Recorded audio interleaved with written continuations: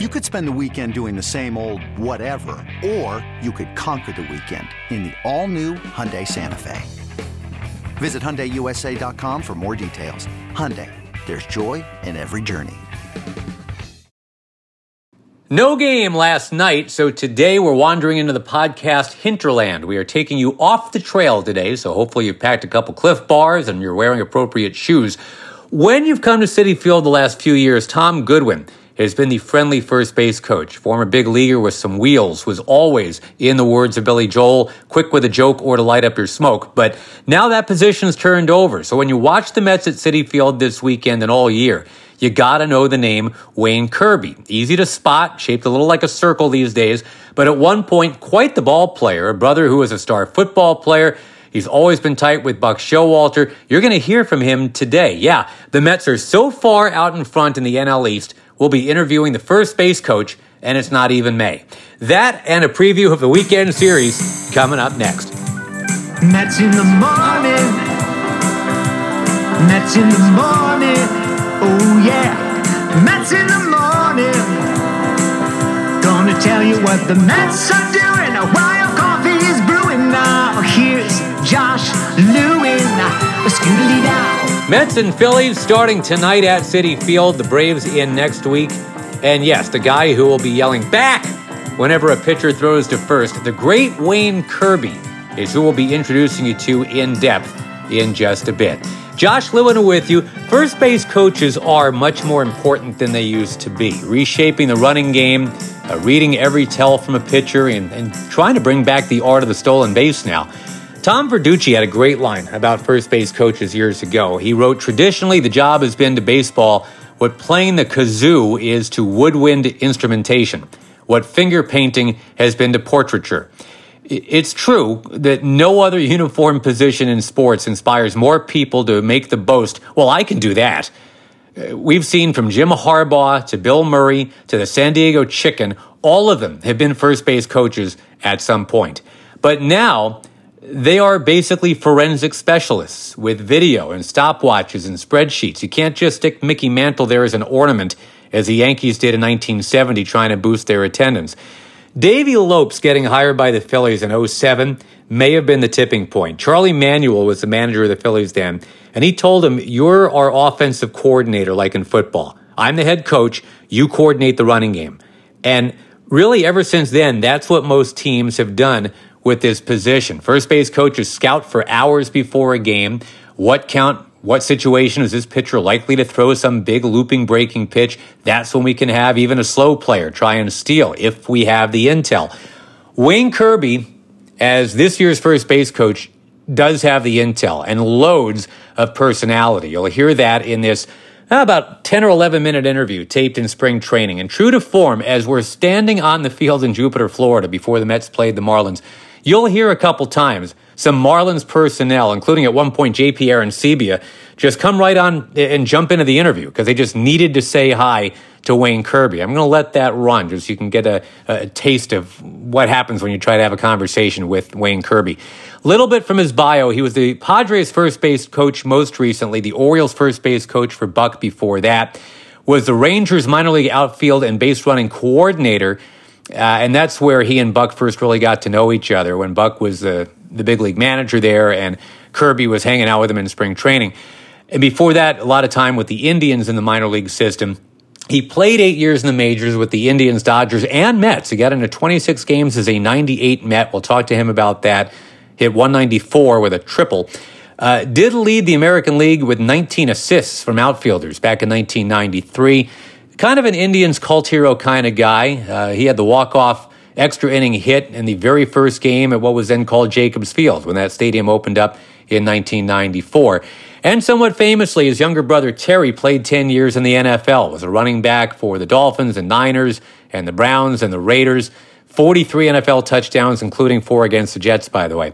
Time to get to know Wayne Kirby a little better. Here's the official No Game Last Night interview with Wayne. Best background song in the history of the universe. Yeah. So tell me about your time with the Mets a million years ago, because people that were paying attention know that you, if they look it up, you had 6 hits as a Met. How many of them do you remember? I remember the triple against Scott Erickson against Baltimore. Couple on the road. It was a few, maybe a couple bunts. You know, being coming off the bench is a tough road. Yes. And then going in for late in, I was there mainly for late in defense because Hundley would play a little bit when he was coming back off the rotator cuff, and then I would go in the outfield. So once he got healthy, that made me end up going back down. I was traded from St. Louis that year. Do you remember who for? I've got it right in front of me. I don't remember who for. Sean Gilbert. Sean Gilbert. Yeah, wow. Remember him? Yeah, I remember him. Yeah. So, the other thing that was happening in 98, and it preceded you a little bit, there was a slightly larger trade involving a catcher. Mike Piazza, obviously, was the guy. What was your take? Because he was just starting to win New York over a little bit when you arrived. Well, I played with Mike in L.A. LA, and so I knew what he was capable of doing, and you need that slugger there. Yeah. I understand the game. Sometimes you just don't fit, but it was a good experience playing in New York, understanding the way they like baseball. Well, like players to play hard and like players to throwing balls. Yeah. Well, you and I have this in common. We've both seen the LA baseball experience and the New York baseball experience. So, in your words, I mean, is it like going from cold water to hot water, or are there enough similarities? So, what was your take?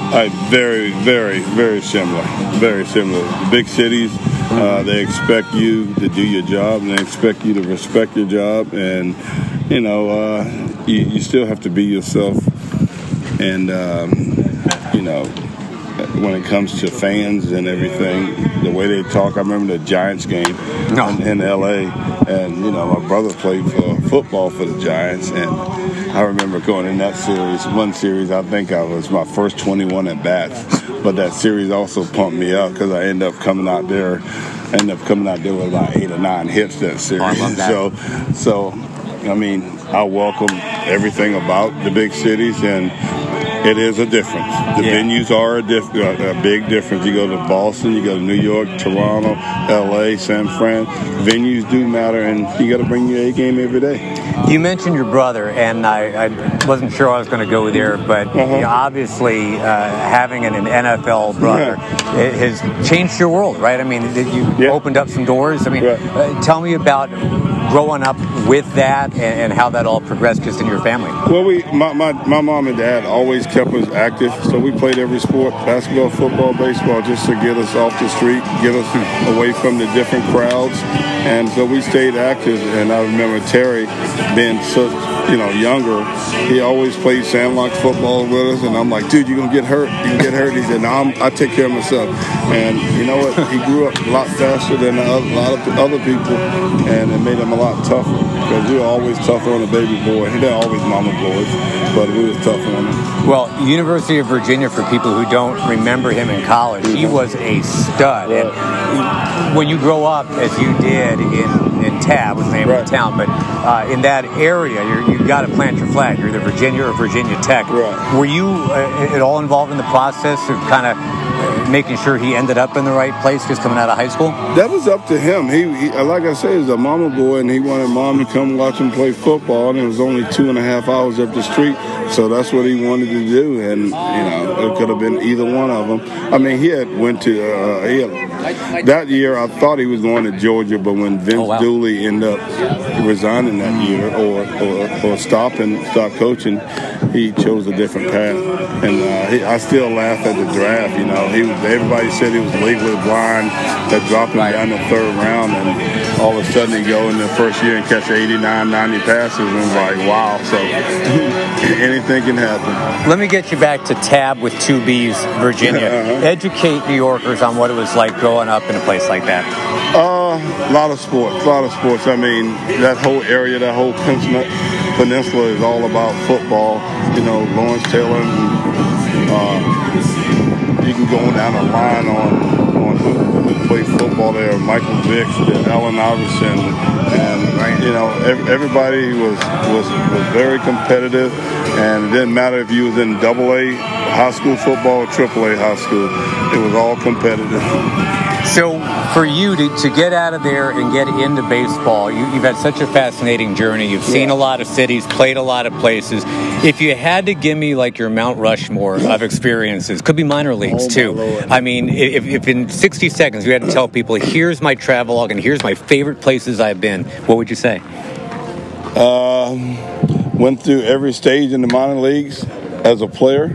Went to every stage in the big leagues as a player. And now I'm enjoying myself in New York, getting these guys ready to play baseball. That's politically correct right there. That's good. Was there a place in the minors where you're like, okay, I don't ever want to go back there again? That was tough. No. You enjoyed everything? No, because coaching is about making players better. It doesn't matter where you're at. The whole thing is watching the journey. And you know, and again, everybody say we're coaches. I'm a teacher. I like to teach. I'm a coach on the field, but I like to teach.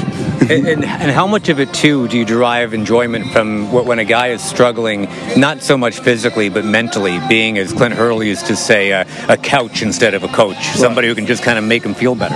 Right. Well, number one, you have to be positive. You have to be positive. And I learned all of that through my playing days.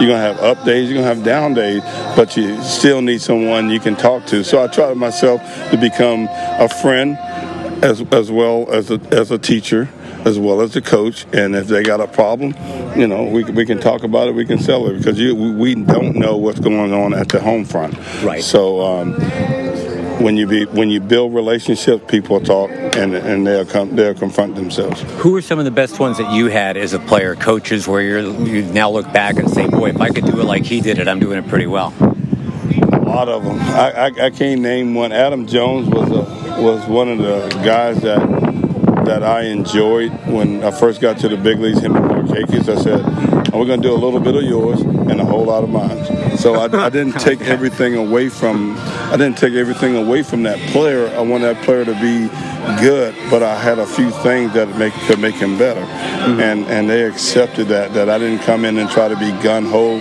on, I'm the coach, I do this and I do that. No, I want you to be you, but there's a few things to make you better. What about back in your own playing days, whether it was in the Dodgers system, Indian system? I mean, you had so many different guys that you bumped into.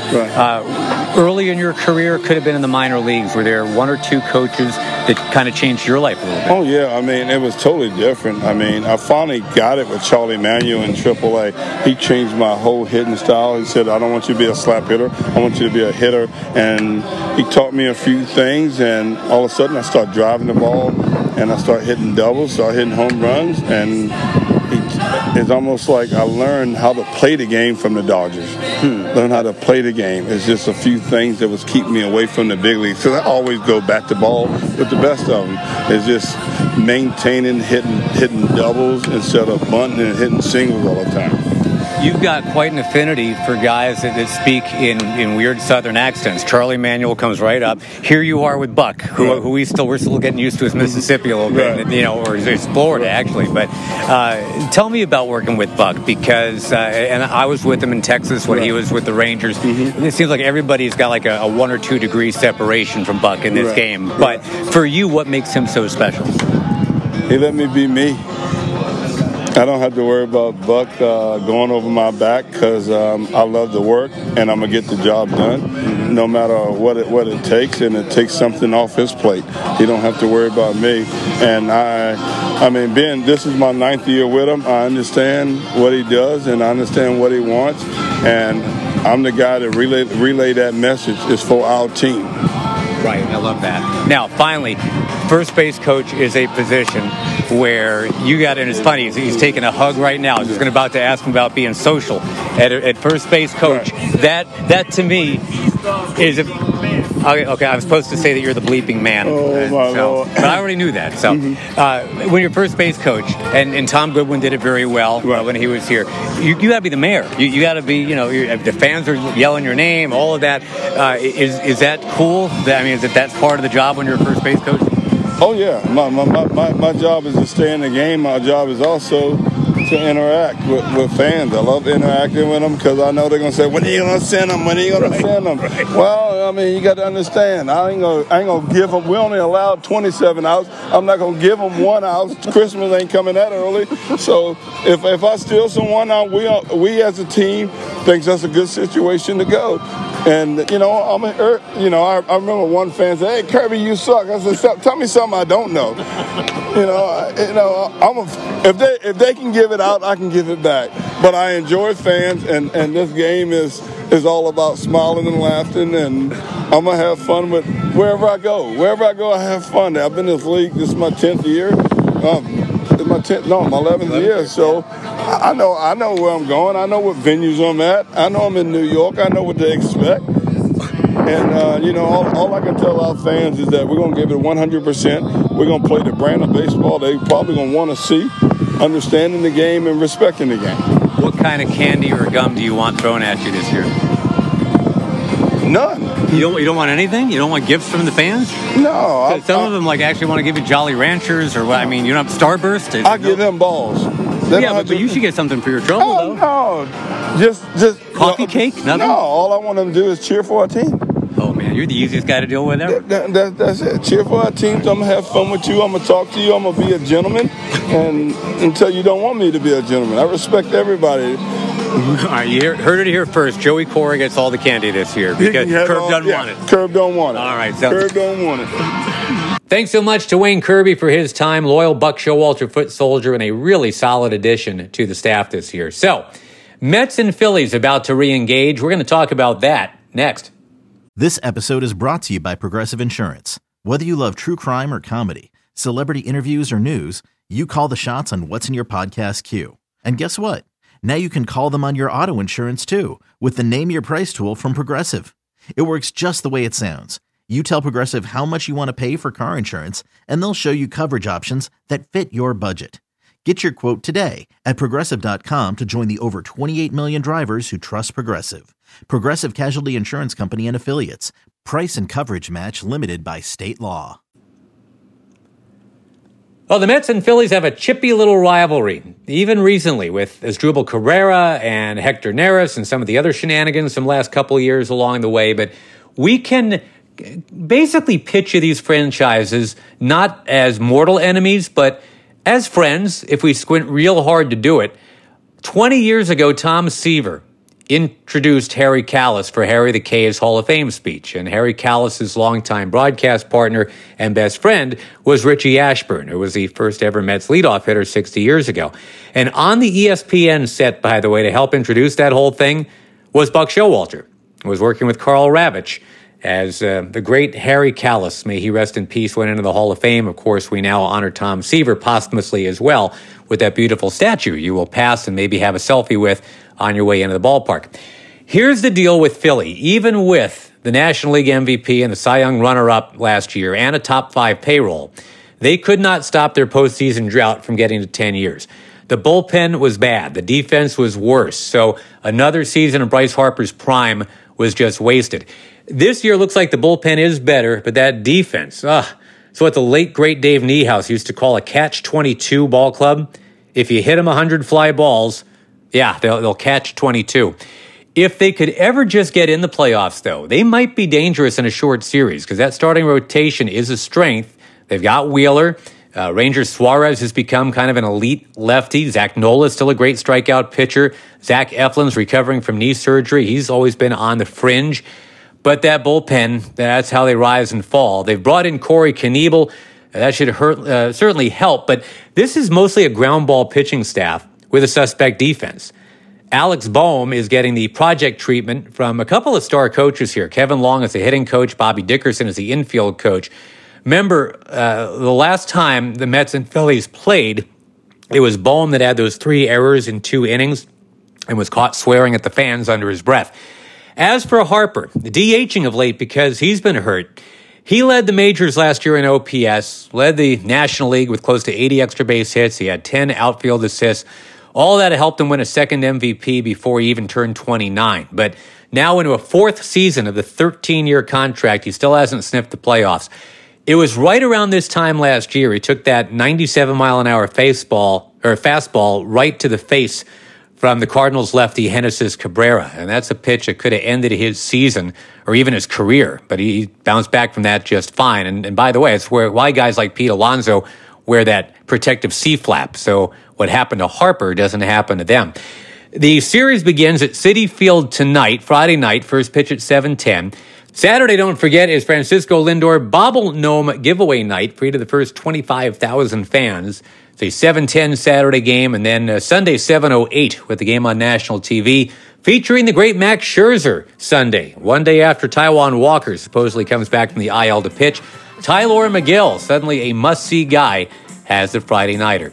So that'll do it for this week. Next week, full disclosure, I will be doing podcasts, but from an international base of operations. This is the long-awaited, scheduled for a year, fight through COVID trip to Italy that has been promised to the missus. So just putting it out there, if the podcasts sound a little different next week, I'm not traveling with a real microphone because I don't know that that'll get through customs. I trust no one these days. Let's meet the house band, the Mets in the Morning house band, in honor of being in Italia. On keyboards, Valentino Pascucci. Snapping the bass, Frank Seminara. The horn section, Mauro Gazzo. And gotta have Mike Piazza on drums, right? I mean, he actually does play the drums. This is Josh Lewin. Buongiorno. Thank you very much for tuning in. Talk to you next week. Let's go Mets. Ciao.